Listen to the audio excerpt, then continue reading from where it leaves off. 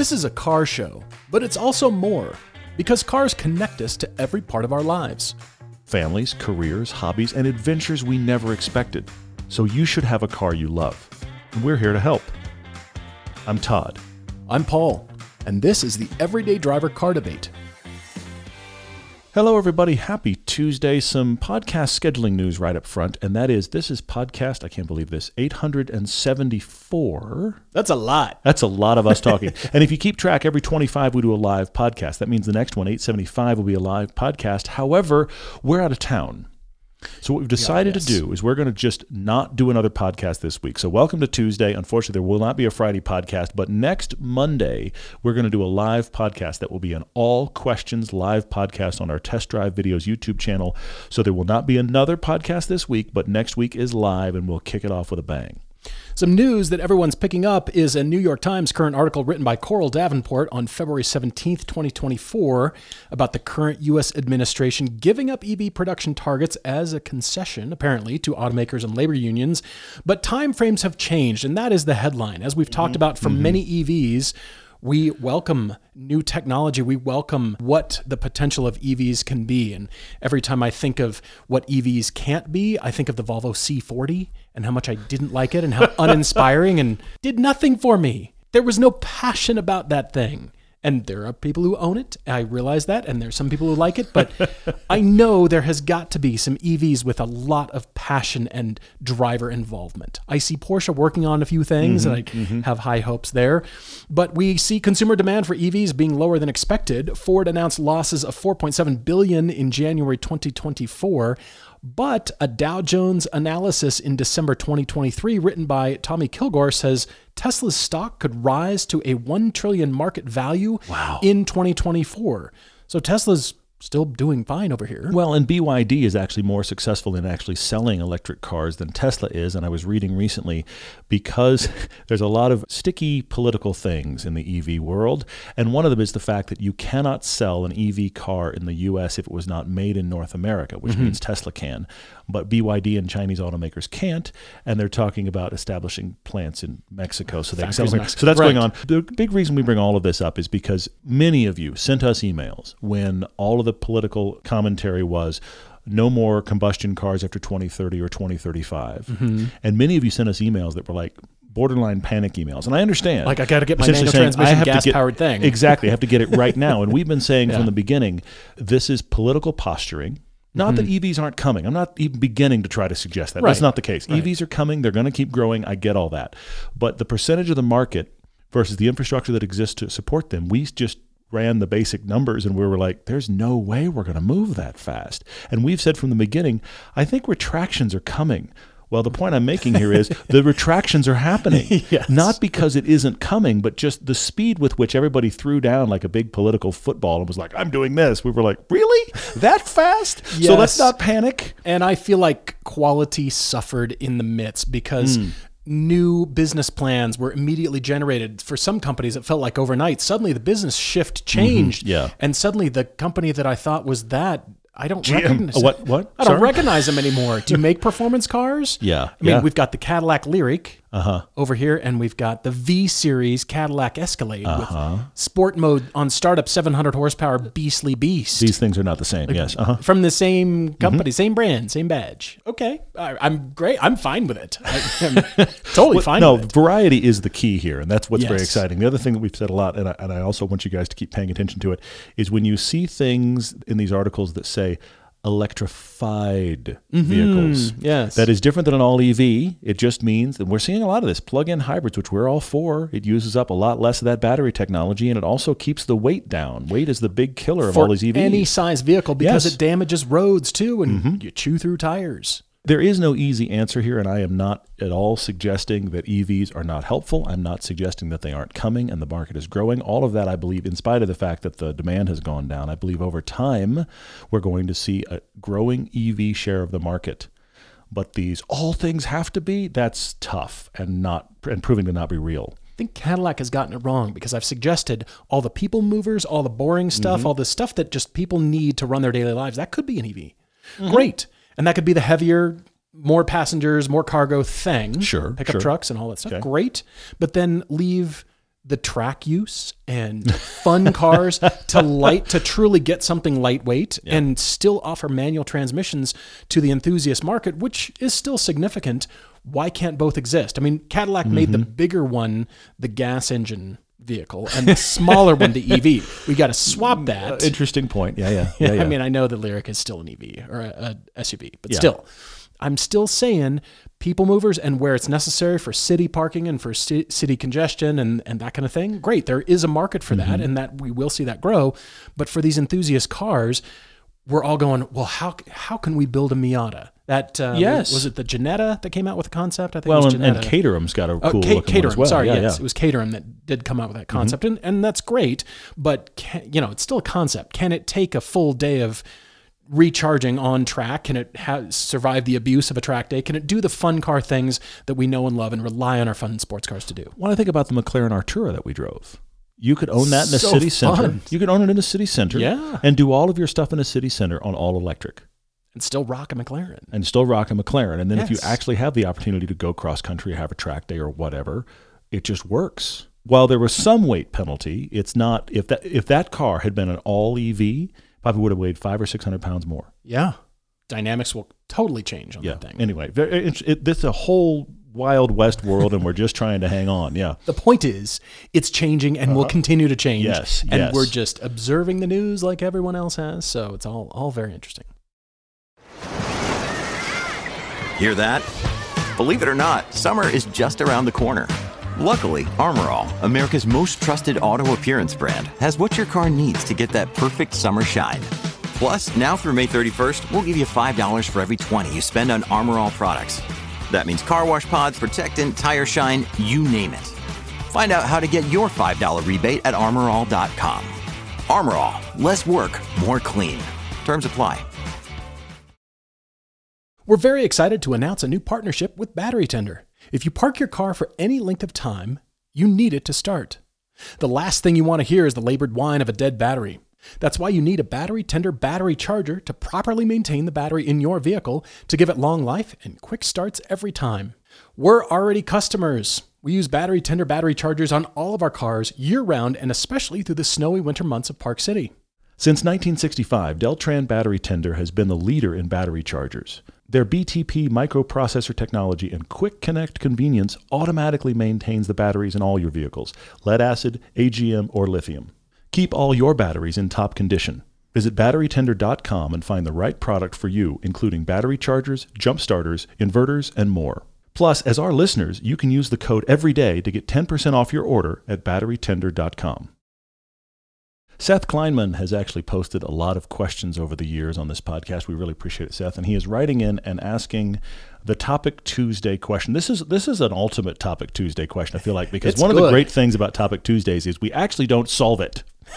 You and I are not here solving things and wrapping it up in a bow. We're getting the debate going because you guys are joining us here on the Car Debate, and we're having these conversations about things that we can't solve. We're here to not but get we to a as resolution. Car people could talk about this all night. This is one of those conversations I would have had on one of our meetups through the entire dinner, and we would have solved nothing. The question is, what makes a car special? Seth says the question has arisen in his life because he's considering either adding a car to his fleet or replacing a car. Either way, he's thinking he wants it to be with a car that he would deem special, but he's having difficulty defining what makes a car special. Is it rarity? Is it brand cachet? Or is it something else? Some examples of cars he gives that are or are not special in his book. Starting out with BMW, he says pretty much all M cars are special, while any car that's not an actual M car isn't. Except for the non-M Z3 Coupe and Z4 Coupe, both of which he thinks are very special. Okay, got it. All right, yep. He's also not sure if a last-gen F80 Generation M3 is really all that special or a last-gen M2 that isn't a competition or a CS. Okay.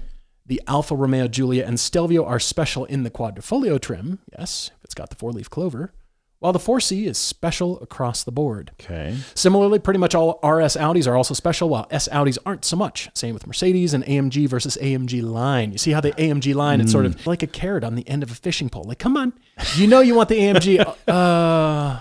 All you can do is the AMG line. This is what I thought was fascinating. He said he has never really found the Corvette to be special, but he feels like the C8 Corvette, the mid-engine Corvette, is special in any trim. And then he says, hang on, I did actually really like the C1 and C2. But beyond that, he said he doesn't feel like it's a special car, except the C8 is special across the board. That's fascinating. Then we come to Porsche. To Seth, all 911s are special. Even the lowly base model 996 Carrera 2. See, I'm not with you, Seth. But all right, keep going. I agree with you, Todd. I'm not sure about that. Okay. Except, Seth writes, for the 2012 Cayman R, he'd probably say that only the GTS and above trim levels are special in the Cayman. Cayman S is still pretty special. Interesting. This is fascinating. I love this. This is lots of debate in here. Only Panameras and Taycans Seth finds special are the Sport Turismo or Cross Turismo versions, the wagons. Of course, we're wagon nerds. You wagon could get a nerds Porsche unite. Brown wagon, and then we would just be real They automotive offer it in a journalists. coppery metallic brown wagon. Yep.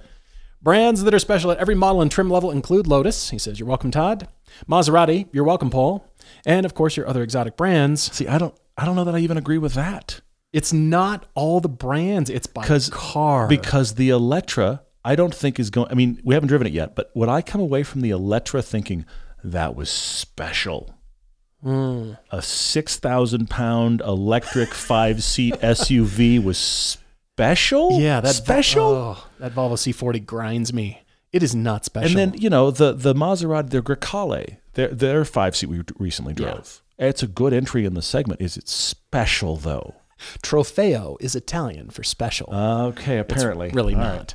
But this is the question. I mean, this is what he's asking. What is making it special? And I have many thoughts, and I bet you do too. I do. Low build numbers, Seth, do not make a car special. Okay. Exhibit A is the Chrysler TC by Maserati. I'm sorry, everyone. I'm sorry. Okay, I see it. Yep. 7,300 of those cars were built over the span of 3 model years, and you're probably wondering, along with Todd and I, where are they? They were turned in at Cash for Clunkers. Are they? This turd had its highest horsepower output from a 2.2-liter turbo 2 inline-4 engine rated at 141 brake horsepower. Woohoo! Seth, go sit in a DeLorean. My question to you is it special? I've got this list, Seth. I'm list guy. Yes, you are. A motorsports connection or derivation or racing provenance or some sort of history that ties to the new model of whatever is being introduced makes it special. It's got the potential, okay? How it drives. It's got to be something that's uncivilized that really resonates with all of us car nerds, like that 2012 Mustang Boss 302. That's like the naughtiest girlfriend you've ever had. It was like, cars can be this raw and sort of offensive. That's very good. I kind of like it. When you can tell, Seth, that passionate people were behind it. As my mom number 2 says, you just know when you're knower. Anytime you get the sense that management had to be convinced, much to their dismay, that means that car is special. Okay. Complete one-offs. You already said BMWs, and BMW 1M is the most special of all the weird complete one-offs. That's good. I have the 1M on my list because I think that I'm going to go this far. And I have lots of reasons for this, but I do think that the 1M is incredibly special because it's a science project. Yes. We took a car that wasn't meant to end up like this, and we put a bunch of parts in it. We made this crazy thing. This is not a product planner's car. This is a car person's car. They were like, what about all the big, heavy-duty stuff from the bigger car and the little car? That's not product planning. That is hot rod thinking. Well, okay? The Chrysler TC was like, all the worst of all the suppliers. Let's put that into a car. Make it special. But so that's the thing. I think the 1M might be, and I'm going to go really controversial in a second, I think it might be the most special car that BMW has made in the last 10 or 15 years is the 1M. I think so too. With one possible exception. The i8, I also think is special. That's good. It is a very unique, rare car, and BMW didn't really continue down that pathway after they did that, which is true of the 1M. They're like cul-de-sacs. The 1M, we're not making a second version of the 1M. We're not making another version of the i8. These are these weird kind of moonshot ideas that we tried, and they make for a very unique car without direct competition that showcases what the brand was doing at the time, and then we walked away. That's good. There's exceptions to every rule, yes. Seth. And I say collaborations between companies have the potential for some good, but there's also bad. The GR86 is a great example of a collaboration that makes a car special. I think the GR86 is special. Moment in time kind of car. Interesting. Okay, yeah. So is the GR Supra and Lotus cars with their Mercedes and Toyota engine choices. I think those are special cars. Oh, and the Emira. Okay, all right. And the Emira too. Yeah, they're collaborations. But there's other collaborations. I don't have to go into the long list of collaborations that were massive failures. Some of them, they buried them in the dirt and made art. They called it Carhenge. Yeah, okay, all right. The sound of a car makes it special. Okay, all right. Sometimes I hate that every time a Mustang 5.0 roars by in the background, I think, what is that, Mustang? I looked. You got me.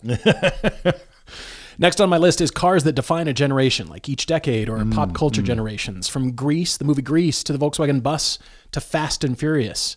There's some special cars we could pick out of those kinds of movies. Because they're iconic. Well, this is the reason that the DeLorean is considered as special as it is. It is, because I sat in it and I went, no, that's the thing. You and I've driven it around a parking lot enough to know, I don't need to take this any further. But the reality is it will always be iconic. I mean, I'll go another one to you. I submit to you that the 69 Dodge Charger isn't as special. Let me put another one. Wouldn't have been as special as we believe it to be without the Dukes of Hazzard. I agree to that. Or without even Bullitt. Think about the movie Bullitt. The bad guys are driving that car, and then the Duke boys drive it all around Hazard County, inexplicably squealing tires on dirt.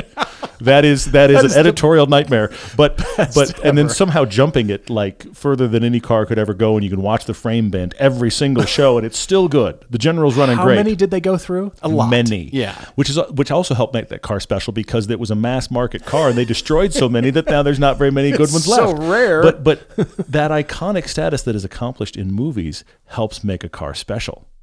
Movie cars are on my list. The groundbreaking films are never going to see it done that way, like Ronin. I've never wanted an M5 so badly, the first gen M5, second gen M5. Sure, okay, all right. And what was it, a Renault something? I don't even know what Renault model it was. And it was like, a Renault sedan can do that? Like, amazing. The Porsche 928 and Risky Business, Scarface, and Weird Science left a very deep impression on me. Clearly it did, yes. So did the Lotus Esprit and Roger Moore's Bond films, For Your Eyes Only and The Spy Who Loved Me, of course. Yep. I had seen, actually, when I was at Autodesk and I was calling on Tesla in the design studio, Elon bought the underwater version of the white Esprit from The Spy Who Loved Me. Yep. And it was parked in the design studio. It was on a mount because it had the wheels retracted. It was in underwater mode. Yeah. And that was the one they used in the film. You look inside and it was just like copper tubing and piping, and they had to make it all work. I don't think you could even fit a body in it.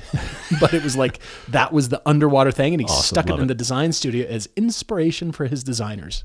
What else? Steve McQueen's cars, Ford versus Ferrari, and of course, there's two, the 1958 Porsche 356 Speedster that Kelly McGillis drove in Top Gun, and the 1973 911S in Top Gun 2. That really got me. Okay. The silver, Yeah, how it was perfect. How are those ladies in those films making enough money to afford those cars? A separate thing. I don't know. Yeah, going on. Certainly cars and famous advertising campaigns, and I will finish my list by saying a car with sentimental value. Seth, Todd, your dad's Jaguar E-Types. Yeah. Those are special. I mean, they're special because they're E-Types, but they're special because you've told the stories of those E-Types. I have a connection to that car. You're right. That's great. That's very good stuff. Seth, I have a few other thoughts here. I know you're not surprised. I'm going to go just to the sheer words we're dealing with. Common and special are antonyms. A car that is common cannot also be special. I like limited edition, wasn't it? Now you can Jeremy Clarkson that pointed out, like, this is a limited edition. Darn right it's limited. Can't do this, this, and this. But that's the thing. You could take a common car and you could make a unique one-off of it, and you could possibly argue that your unique one-off is special. Possibly. Mitsubishi Evos, Evo 10s. The Lancer is a really boring, awful car. Well, but the Evo is sweet. Well, because they made a special version. I will take your point. But I'm going to go another place, and that is that special and interesting are not the same. And I'll give you an actual current example. For the first time ever with this current generation, the Toyota Prius is interesting. When I see it in any color, it turns my head. I'm like, oh, look, there's one. Wow. But is it special? No, it's not. No, I was about to say, you're about to call a Prius special. It's not special. No, it's not special. Unless they come out with a GR Prius. They're going to sell thousands and millions of them. If a Grime comes out, the GR Prime. I agree. The Grime would be special. Our Prius is, even our Prius wasn't special. The reality is, so here's a car that's become interesting. And honestly, I'll go another step. A car that's become good. Mm-hmm. Yeah. But it's not special. Yeah. It's interesting because that's not what the Prius has been. But, Camrys are good, and Honda Accords are very good. None of those are special because common can't be special unless you made a weird SEMA one-off, and then those are just weird more than they are special. There is the intangible here, Seth, and that is a car that gives you a specific feeling that makes you feel, for lack of a better way to put it, just warm and happy. That can be special to only you. True. Okay, so there is that. We have people that write to us. We got one coming up here that have cars that have got nostalgia in their life, cars that had special experiences in their life, or parents or friends owned it. That could be a very special car that on its face is just common and uninteresting, but there's personal nostalgia. So that is something that cannot be battled with. But Seth, you're kind of asking, how is it defined here? And I think if it's high volume or fairly common to see one, it ceases to be special. And that, for me, blows away most 911s. Okay. There are 911s that it's like, okay, I see a 911R. I'm like, okay, that's a special version of 911. There's not very many of those. I see a 918 Spider from Porsche, the hypercars, the GT. These are special. You don't see very many. True. And then the people that buy them don't drive them. So now it's very special because it's out on the road. But 911s, the whole point of them is to be the daily supercar, and they do that very well. I agree to that. But I think it undermines the 911. specialness. Yeah. And so you have to get into the GT3 RS and the stuff is like, whoa, you have one of those? The GT340 from the 997 generation, special car. That's good. Okay, one of those. that is a 911 that I would put on my personal list, and I'm not even a 911 guy. I'd have that car, absolutely. That is a special version of 911. Doesn't mean it's not related to lesser models, but it's like the 1M versus the rest of the M cars. The rest of the M cars are good. The 1M is special. It has to be those weird moonshot one-offs for me to make it special, or it has to be something that has such sentimental value that car can't be replaced with even another one of the exact same car. So it's one of those two things for me, that rarity or that personal connection that makes it happen, which is one of the reasons you're struggling, Seth, with the Corvette being special. The Corvette is kind of common. Yes. They made a lot of them. That's the point of making it. Yes. To democratize cheap power and cheap fun for everyone. And I will also say this, and you and I are going to disagree here because you've already said it. I think the GR86 is unique and interesting and rare that it exists. I don't think it's that special. I think my Lotus Elise is special because I cannot believe that car ever existed at all. True. The GR86 heads that way. I can't believe it and the current MX-5 exist in the modern time. But one of the things I think is special about the GR86 is I don't feel special about it. I just want to drive it. I just know it drives well. I suppose I could see that thinking because I don't consider the Miata to be special. Mm-hmm. But it drives phenomenal. But it drives great, and it's the a lot RF, of fun. I think, is going to be one of the best looking cars for the next 25 years. The RF is special. Okay, all right. I think that's unique to the Miata. I think it's iconic. Is it special? I don't know, but I think it's iconic. It's one of those icons. Here's the thing. If you put a Miata in a movie, then it would become special. Let's put an RF in whatever movie it is. Some RF in some movie as a big icon. Then we could all right, we're right on the board because the movie thing can make it happen. So there's a lot of variables here, Seth. But as always, we have solved nothing, but we have thoroughly enjoyed the conversation. If you have a topic Tuesday that you would like us to not solve, please write to us everydaydrivertv@gmail.com. Another day is here, and you're ready for it. What to wear? Check. Breakfast, lunch, and dinner? Check. Planning for what's next and how to save for it? That's where Bank of America can help.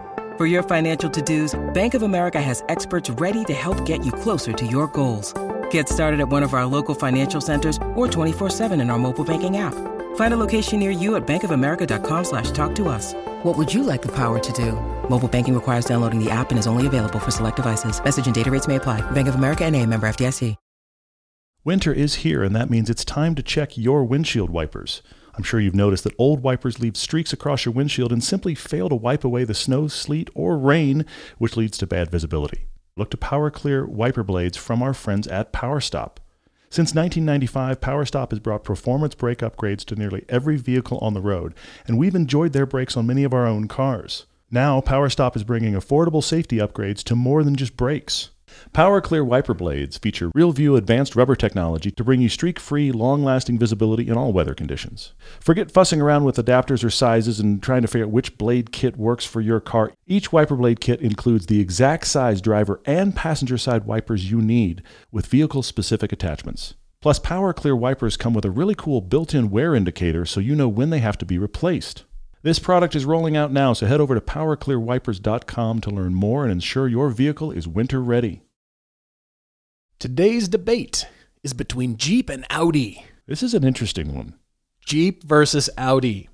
Tyler C. writes to us. He's having a major internal dilemma, and a friend recommended that he write to us. Thank you, friend, whoever that is. Yeah, for sure. That's great. Thank you, Tyler. Really appreciate it. He hadn't heard the podcast before, but Tyler subscribed recently. He's really enjoying it. And maybe we can help him sort out this dilemma. If nothing else, we'll talk it to death. I promise you. We're going to talk it right to death. With words. Tyler and his wife have 2 young kids, age 2 and 6. Tyler drives a 2015 F-150 Super Crew, which he loves. It's a great family vehicle. Until recently, his wife drove a 2012 Audi A6 that they've had since new. But she wanted an SUV, so they bought a 2022 Audi SQ7. But they still have the A6. Okay, I'm seeing cars stacking up in the driveway here. Also, they have a 2002 Wrangler that his family, Tyler's dad, bought brand new in 2001. In 2020, they all discovered the Wrangler had serious frame rot, which is typical. And being that it was in otherwise good shape and low mileage, Tyler, along with a friend, took on a 4-month task of doing a frame-off restoration. Whoa. They cleaned or replaced practically every part, performed a new clutch, Oh my gosh. a rear main seal, lots of other repairs. I mean, all the stuff while you're in there, that's what you want to do. That is the worst sentence One thing in leads to car another. repair. Well, while you're in there, oh my gosh. They did the stock upgrades, and 4 years later, this Wrangler is beautiful, reliable, well-running, and a pavement princess at 76,000 miles with that 4.0 6-speed. Okay. Back to that Audi A6, shortly before they bought the SQ7, they had a coolant system meltdown in the car. Sorry, I'm laughing. Wow. I didn't know that was common, but All apparently right, there that's it common. is. Yep. They've now put over $4,000 in repairs and some preventative maintenance, like a PCV valve, and replaced the engine mounts, valve cover gaskets. While you're in there, Car runs great now. Should be reliable. I love should be reliable, but that money is a sunk cost. They're never going to get it back out of the car. You're totally right. You won't. To summarize, their 4 cars are that 2015 F-150, the new 2022 Audi SQ7, the 2012 Audi A6 Prestige 3.0 with 82,000 miles, and the aforementioned 02 Jeep Wrangler Sport 4.0 with 76,000 miles. Okay. Their plan upon buying the SQ7 was to sell the A6. It's a beautiful car, very well maintained, but the dealer offered them a super weak trade-in, so they didn't. But Tyler's brother is a very interested buyer, and they work out a reasonable price that will more than cover their down payment on the SQ7. Okay. Tyler estimates they'd sell it to him at $13,500, so they could probably get $15,000 in the open market. Also, if your brother is currently listening to this podcast, he knows the price that it's going to take. And he's like, yeah, deal. Anyway. I think we've got a deal. If we sold that A6, that would leave them with the Jeep. While Tyler loves the vehicle and he has a special bond, I know that bond. I know that bond. Yes. Yours is 928 shaped. Moving on, yes. The hole in my wallet is 928 shaped. Yeah, it is. He has personally dismantled and rebuilt it. You feel that connection. That thing that you put all your blood, sweat, and tears into drives you around town. It's amazing. But it's almost completely useless as a third family vehicle with young kids. If one of their vehicles goes out for service or they have a family in town needing to borrow a car, the Jeep can't carry the kids because they don't feel like it's safe enough. So he's rebuilt. I want to land on this. You've rebuilt the entire vehicle. Yeah. It has connection to you, and you have personal blood, sweat, and tears in this thing. But in spite of you calling it a pavement princess that runs well, you refuse to put your children in it. I want to clarify that again. You will not put your kids in this Jeep. Right. Okay, onward. He said it's not good for long distances and can't hold cargo. So the Jeep has very little use. Let's be honest. It's a Wrangler commuter or a quick trip type of vehicle. But the A6, on the other hand, is a lot more useful. It holds the kids. It's good for longer drives. It's infinitely more comfortable and refined than the Jeep. And they've got $4,000 of sunk cost. Sure. And it's a reliable Audi. It's better than a reliable Maserati. So he says, hang on, this is simple, right? We've gotten to sell the Jeep, keep the A6, but the problem is his dad bought the Jeep in 01. so 20 years ago. He and his brother have had it at different times, but he and his dad and his brother are the only ones who've ever driven it, which is madness to me. Over the past 8 years, his dad actually transferred him the title because he didn't want to sell it to him. He wanted to keep it around. So Tyler's had it. Tyler did all this restoration. So his dad put the money up. Tyler did the work. So they are kind of co-embedded in the madness of this Jeep. They have further ingratiated it to the entire family. He paid for a few things, but mostly sweat equity, just a couple days a week for 3 or 4 months of working on it. They feel like they are equal owners in the vehicle, he and his dad. His dad won't give him a straight answer on whether it's okay to sell it. By the way, his dad is now also listening to the podcast. Yes. They're both hesitant to unload the Jeep because it's such a long-time family vehicle with sentimental value. That's where you get in trouble. His dad comes to visit every now and then and loves to use the Jeep. It's like it's his old friend when he arrives. He's like, oh, cool, I'll drive the Jeep. They don't really need the money that they're going to get out of the Jeep. They're not going to get much. They don't really need that money. That's not the consideration, but it's that connectivity between the two of them and this car. How about a pop-up garage, extra storage? Many, many thoughts. Because, see, I'm reading this, Tyler, with fingers pointed back at me, wondering what I'm going to do with the 928, because I've got the same thing. I've put all the blood, sweat, and tears into this car, and Todd and I went on this road, all these road trips, and I've done so much with the car. It's got sentimental value. I don't want to get rid of it. Huh. Tyler says they don't need the money either, but they definitely don't need 4 cars. Yeah. I mean, nobody needs 4 cars, but it's sure fun when you have. Actually, in your case, it's not that fun. You say you've got a few options here. Option 1 is sell the A6 to your brother to help you recoup some of the down payment on the SQ7. Live with 2 daily drivers in the Jeep as a backup fun car that otherwise is a showpiece but not that useful. Would also help out if they want another car. Sell the Jeep, split the money with his dad, but he imagines they're going to get, 10, 12 grand out of it, so it's not really that much of a deal, and it wouldn't actually recoup the whole down payment on the SQ7. Keep both cars and act like the Jeep is a gift to his dad. That he owns. He's just going to give it back to his dad to cover the insurance and other costs, and he could just use it at his leisure when he's in town. So he's 6 none the richer. None of that has helped. I have many thoughts here, but this is fascinating, Tyler. You said nothing like mixing family drama into car buying and selling. And Tyler, this is actually what this podcast's about. Yes, it's about cars, but what we love is all the stories you guys send us, all the connective tissue, all the ways that we invest in our cars emotionally, beyond just the fact that they cost stuff and they are fun to drive places. We all end up with our emotions tied to these cars, which is simultaneously ridiculous and amazing. I'm trying to find someone in your email who could buy this Jeep, Tyler. I'm scrolling through. Your dad's brother, does he want it? Because I was trying to keep it in the family, but the extended family, like one concentric tree ring out, like the friends in your lives that like the Jeep. Because on one hand, I kind of feel like if you took that to auction, any one of the auctions that are out there, you could probably get more money. But you keep saying throughout, your dad doesn't need the money and neither do you. I mean, you would like to apply it to a down payment. But you're not going to get that much out of it. That's what you're big could you get more? But how much more? 3 grand, 5 grand, 10 grand? And then, great, the Jeep is gone. The Jeep that you love, the Jeep that you put so much time and effort to. So all these car builders, Tyler, that are out there, the people that build these cars and put all that sweat equity into them. Shoot, how about mechanics? They bust their knuckles fixing cars, putting their best into making that thing run. And we just think, it's just that easy. You just take it to the guy and he does the thing and he charges me too much and I've got a car that runs. Yeah. How do you think mechanics feel? Like they get invested too. I worked on this car, I made it run. I've really sweetened that thing and I readjusted that part. And now it's actually better than new. And I've got invested in this. How do you think they feel when that goes out the door? Is it just the money? Sometimes not. So I know how you feel. And you're right. We have this very strange emotional connection to our cars. It shouldn't be this way. It's just a thing. It's just a car, right? But we love them. Isn't it cool? We love them. I'm trying to get the Jeep out of your life because it is useful for nothing. It's a commuter. Yeah, agreed. At best, Tyler, I'm coming in swinging elbows with tough love, buddy. I'm going to say a big headline here, and I want you to think about it, and then I'm going to break it down. Here's my headline. You have sunk cost in the Audi A6, so you think it'll be reliable. You have tons of sweat equity and nostalgia in the Jeep. Those two unquantifiable costs have clouded your awareness of what you actually need from your cars. Okay. And as a result, you're giving those cars, the A6 and the Jeep, both value in your life that isn't actually real.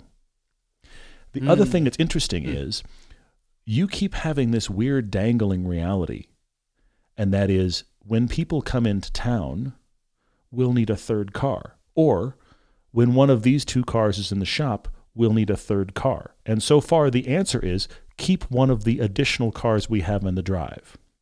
To which I ask you, why? Can't they rent a car? Exactly. No, seriously. If your family's coming into town, rent them something. Yeah. That's going to be less cost than it would be keeping one of these other cars around. Or vice versa. If you have a car going in the shop, rent a car then. How many times a year is this going to happen? 6? A dozen? No. How many days a year is that even going to be a thing? Yeah. So my point is, making as an excuse to hang on to one of these other two cars, the occasional times you might need a third. Now I'm going to circle back. The A6 is now an unknown. You put money in it, but it's still really a reliability unknown. It's still an A6. Seriously. Sorry. Well, it's an old A6. That's the reality. And the Jeep, I want to land on it again. You won't put your kids in it. You will not put your family in this Jeep. That is a strong argument right okay? there. And you and your brother and your dad are the only people that have driven that car in 20 years? It's time to go. It's time to go. I appreciate the nostalgia here, but the Jeep goes. Best case for your family, your dad takes it away from you. Your dad's pulled off the perfect thing here. He doesn't have to see it. It doesn't have to live with him. He gets to visit his Jeep now and then. We have pulled the curtain back. Dad, if you want the Jeep, you take the Jeep back to your house. Yeah. Okay? So, Yeah. Tyler, the Jeep is going. The Jeep's out because you won't even put your kids in it, and nobody gets to drive it, and it doesn't go off-road. It has no purpose. I understand the nostalgia, and I know it feels like I'm being harsh. I know I'm ripping the Band-Aid off here, but there's no purpose for the Jeep. The A6 is unknown as a reliable car because here's the thing that got ignored from the first paragraph of the email. You have a Ford F-150 that's reliable as the rising of the sun, and you love it. You have an F-150 that works perfectly and drives your family around, and you also have an Audi SQ7. You've got it solved. So here is my actual throwdown for you. Ooh. The Jeep either goes to Dad or just goes. The Audi goes. You have the SQ7 and the F-150. Now stay for 6 months. Okay. And I want you to tally two things. How often do we need a third car? I mean, need. Like somebody's going to be in town or that car's going in the shop. How many times did that happen in 6 months of your life? My guess is you could count it on one hand. The second thing is, if you don't need that third car that often, but you want a different life experience, now what do you want? Is it now a small sports car? Is it now a Jeep you could put the kids in and go off-road? I don't have an answer, but I bet in 6 months you will.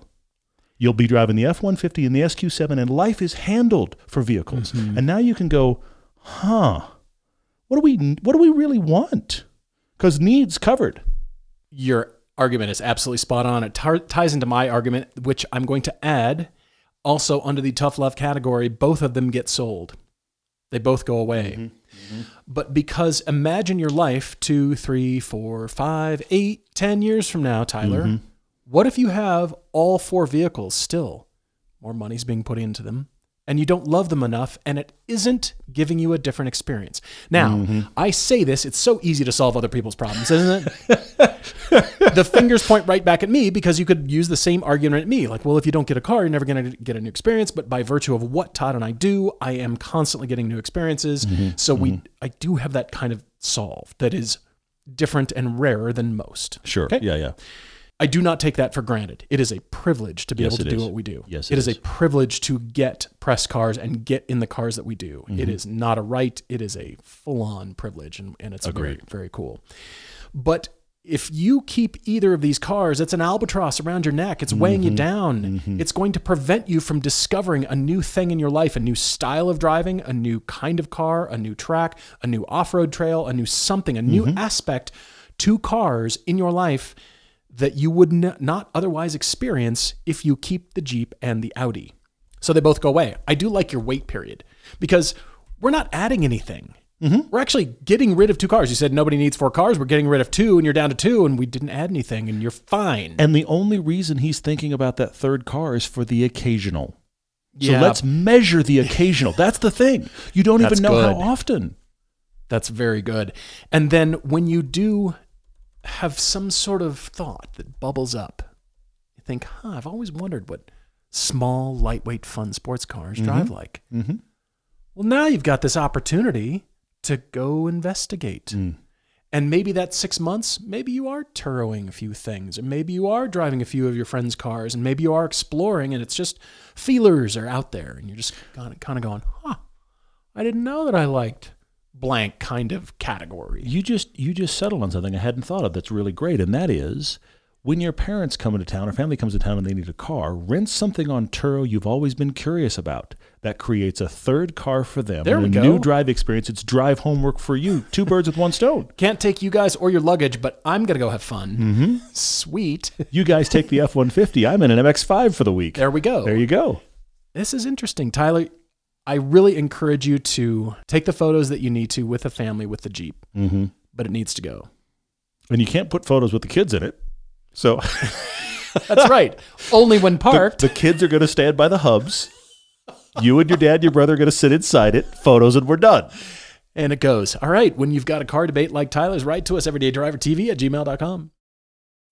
When you need mealtime inspiration, it's worth shopping Kroger, where you'll find over 30,000 mouth-watering choices that excite your inner foodie. And no matter what tasty choice you make, you'll enjoy our everyday low prices, plus extra ways to save, like digital coupons worth over $600 each week. You can also save up to $1 off per gallon at the pump with fuel points. More savings and more inspiring flavors make shopping Kroger worth it every time. Kroger, fresh for everyone. Fuel restrictions apply. I am not one for adding more legislation, but whenever I've been in Germany and winter tires are required, especially through April, I think, well, yes, because I was actually driving yesterday and I saw a very bad accident with a Suburban that plowed its front end into the divider. No, man. And I just thought it was snowing hard. It was really slick. And I'm going, I know why that happened. I don't. I actually don't. But 90% chance of bad tires? Yeah, I hear you. Cynthia Logan says, should all-weather tires be the default in areas that receive snow instead of all seasons? It seems like small changes that manufacturers and dealers could do would improve road safety. Yeah. I don't want more legislation. I don't want more laws. But I see people driving erratically and frankly doing stupid stuff. And all of us have the story about somebody who pulled out doing 15 miles an hour and you're cooking along at 50 or 60 in a snowstorm, in a blizzard, on ice or whatever. And we're going, Physics exists. Stopping is hard. yes is the answer, but no is the answer too. But here's the other part about this. As I understand it, there's a great guy, actually, he now lives locally, started off in Europe, but he does tire reviews. Yes. TYRE, tire reviews on YouTube. He does fantastic breakdowns. You will not see better breakdowns of one tire compared to another. Really, really great videos that he does around the world. And he has said something that I have really taken to heart that makes sense to me. Now, a place like Germany does require winter tires, but what we call all weathers over here are what all seasons are for much of Europe. Yeah. So why do all seasons exist? I'm asking this Why question. are we trying to confuse everything? Anyway, Who's there's behind that. this? Big Tire. Big Tire is behind it. Look out. You've been corrupted by Big Tire. Revs Up asked a question based on our last couple of podcasts. He said, now that we have acquired HOD, he's very proud of himself for using the word acquisition. Now that it's our new acquisition. It's a fun word. And we mentioned that somebody mentioned to us called Everyday Driver a travel company. Do we disagree or agree with that sentiment? Revs Up, this is interesting because you and I started as Everyday Driver wanting to create entertainment that also hopefully helped you actually learn about cars and buy a car you loved. I mean, that really was the core of what we were doing. And so we wanted it to be helpful, but we weren't setting out to be more than hosts on camera, on podcast. But what we realized over time, and it took a while, I think for both of us to realize, definitely took a long time for me, is that we were so spoiled by our geographical options for fun roads. Yeah. And then we became spoiled by our options to get in various cars. So what I realized over time is we have this opportunity that many people don't. So being able to host trips, that's what I realized that does. us being travel hosts, which is not something you and I set out to do, but it creates that opportunity for those of you that can't otherwise. And the level of joy that I have seen in people that get to do our meetups or track days or whatever it is, that level of joy, I just go, oh, see, that is worth it. That is something that is important, has value as an offshoot of our company. So the fact that we went from straight entertainment, which is us being the presenters, you being the audience, to kind of co-involvement on these adventures was really cool to see how that was beneficial to people. So now that we can expand that again, we can create more opportunities for you to have fun in a car. That feels natural to me. Didn't set out that way, but now that we're there, it's like, yeah, that makes all the sense in the world. And those roads that we found that go way up on the side of a mountain up to the sky, so come drive the friendly skies, apparently. That's our new tagline. I'm the Problem 28 asks if there's plans for HOD to host autocross events. I will not say no, but one of the great synergies that we found was the big track on-track activities that are so much fun, these iconic tracks. Being able to do that and host those was so appealing to us. But autocross is very fun and very cool, but it comes down to staffing.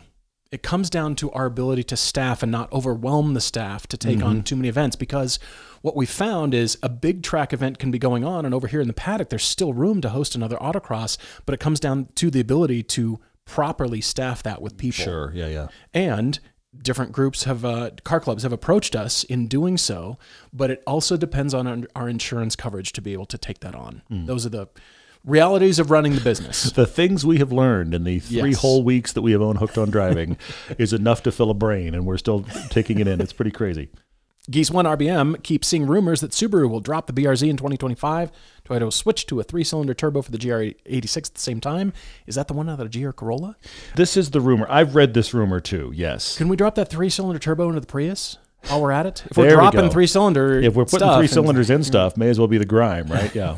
We don't know if there's any truth to it. We are not on the inside as far as any plans. I mean, let's put it this way, Geese. Media are the last people that should be told by any car company what their future plans are. Because we will share. We will share. We'll be like, oh, that's cool. Let me tell everyone. Well, here's the thing. I also want to say this. This rumor of Toyota's going to drop the Subaru power plant out of this great car and put their own in has existed since the FRS first went on sale in this country. They have been saying it for more than a decade. The internet truly believes that Toyota is just about to drop a turbo in this car. Maybe, but I will also say this, and I know this is a dissenting opinion, but one of the things that's great about the 86 chassis is having a naturally aspirated engine. Yes. Now, I am not saying that the Subaru Flat 4 in there is the best engine ever, but it does make low center of gravity. That's one of the benefits of it. And having a naturally aspirated engine allows you to be more connected to the car. The thing about a turbo is it mutes the accelerator. The information you give the car with the accelerator, there's not as much nuance. Now, I'm really down in the weeds, and I'm being a total car geek to say this, but the 86, everything about it requires engagement. You give it a turbo, and you kind of mute. Yeah, it'll be faster. It'll be faster. Yeah. It'll have more power. But your nuance to the gas pedal is going to change. And it's one of the reasons I've always liked either naturally aspirated cars or supercharged cars more than turbocharged cars, because the feel of the gas pedal changes. I know that sounds ridiculous, but it's true. It doesn't. So that is something as well. We'll see what happens. I would be a little bit surprised if Toyota kept building that car, if Subaru's going to kill it, because Subaru builds it. It's not coming off a Toyota line. That's the other thing you have to keep in mind. Now, the reason they partnered with Subaru is because they own the percentage of Subaru that GM used to own back when they made the Subaru. Think about that for a minute, okay? Yeah. If Subaru decides we're no longer going to build this car, it's not like Toyota is spitting them out of some factory somewhere. The car is done. Plus, the BRZ doesn't exactly fit in Subaru's current lineup. It doesn't at all. It is the grand oddball. Unless they come out with a rally version. The big black fender flares. The BRZR with a CVT and plastic-clad fender. Well, it's a Subaru product. How about a version of the Dakar that is like the cheap, you want a Dakar or a Storado, can't afford one? Come over here to get the BRZ Rally version. That's how they could differentiate it. Is it the BRZ Trek or the BRZ Back? Which one is it? Outburrs. I don't know. Ridiculous. Another question from Seth K. asking if I didn't own the 928 that I have now, would I spend the money to buy a turnkey 928? Well, I mean, I technically did. I could turn the key and it ran. It just didn't run great. And the amount of money you put in that car could buy you now a pretty nice 928. I know. But anyway, yeah. I wasn't done with 928s and I didn't know it. I wasn't done with them. I'd say probably it would be pointed towards a 911 since I still have not yet owned a 911. And I need to solve that. I would like to solve that. I'm actually eyeballing the 07, 08 GT3s and GT3 RSs. The problem is they're like $300,000 to $500,000. Oh, ouch. That's like a condo. A nice one. Even here in Park City. That's craziness. Yikes. I'd probably go for 911, something. But see, there's no way of knowing, like, hey, buying this 928, I'm going to dump another, lot of money, 2 or 3 times the amount I bought it for into this car, and then justifying that to go, oh, well, that means I could buy some vintage 911 for a higher price and be satisfied. I didn't know that at the time. Well, and you're also not going to sell that 928 and get all your money out of it to No. allow you to jump to said 911. So you've got the nostalgia factor there, too. I'm just counting on the risky business effect to, trickle down sometime. There you go. Perfect. Ted Adam Green says, hang on a minute. Shouldn't we celebrate the mass market cars that, I'm going to put it this way, the silver 5-seat CUV plague? Shouldn't we celebrate this because that's what allows manufacturers to sell enough numbers to make enough money to make the less popular, low-selling enthusiast cars? He said, would we have a Miata without a Mazda CUV? And I'll go you one that we all know. The 911 would not exist without the Cayenne. Not anymore. Okay, so It this used is the to, reality. But not longer. Not any longer. Ted, I'm going to say this to you. I don't mind celebrating them if that creates manufacturers willing to spend the money to make fun cars. Because what generally is happening is CUVs have a higher profit margin than sedans. They're not making CUVs because sedans weren't working. They're making CUVs because they can sell them for more and there's more profit margin. And the same reason they sell another variant of the F whatever pickup. Because the margin is huge on those, and the margin on sports cars is bad. We heard at one point, right around the time that I think it was the last generation Mustang was being developed, you made the comment, Paul, you'd heard it before, that the F-150 by itself makes as much money as all of the rest of Ford. That's significant. And then the other thing happening is the F-150 was massively in the black making all this profit, and Ford developing the new Mustang, they were going in the red to do so. The project was in the red, but it was the Mustang, so they were going to see it through. I don't mind it if it actually means manufacturers are worried about making an actual fun car in their lineup. But what tends to happen is as they make CUVs and they sell CUVs and they just lean into whatever the mass market product is, and the good stuff just goes away. So you have to have those champions at the manufacturer that are like, aren't we going to make some fun while we're at it? It's like we're going to make a summer blockbuster so we can make this really thoughtful Oscar-baiting movie that is a bunch of people in a room talking, but it's going to make you cry, okay? The summer blockbuster is going to make $1 billion. Right. The really redeeming movie that will actually touch you might make $200 million. But we're going to make that because the big one allowed us to. That kind of thinking I support. The problem is you just end up with, 45 Marvel movies at this point, and nobody made the other things. That low, huh? Is that what we're up to? Something like that. It's craziness. Guys, thank you for all your questions. We really appreciate it. We're always looking forward to all your Topic Tuesdays, your car debates, your car conclusions. Write to us. We're always looking forward to next time. Cheers, everyone.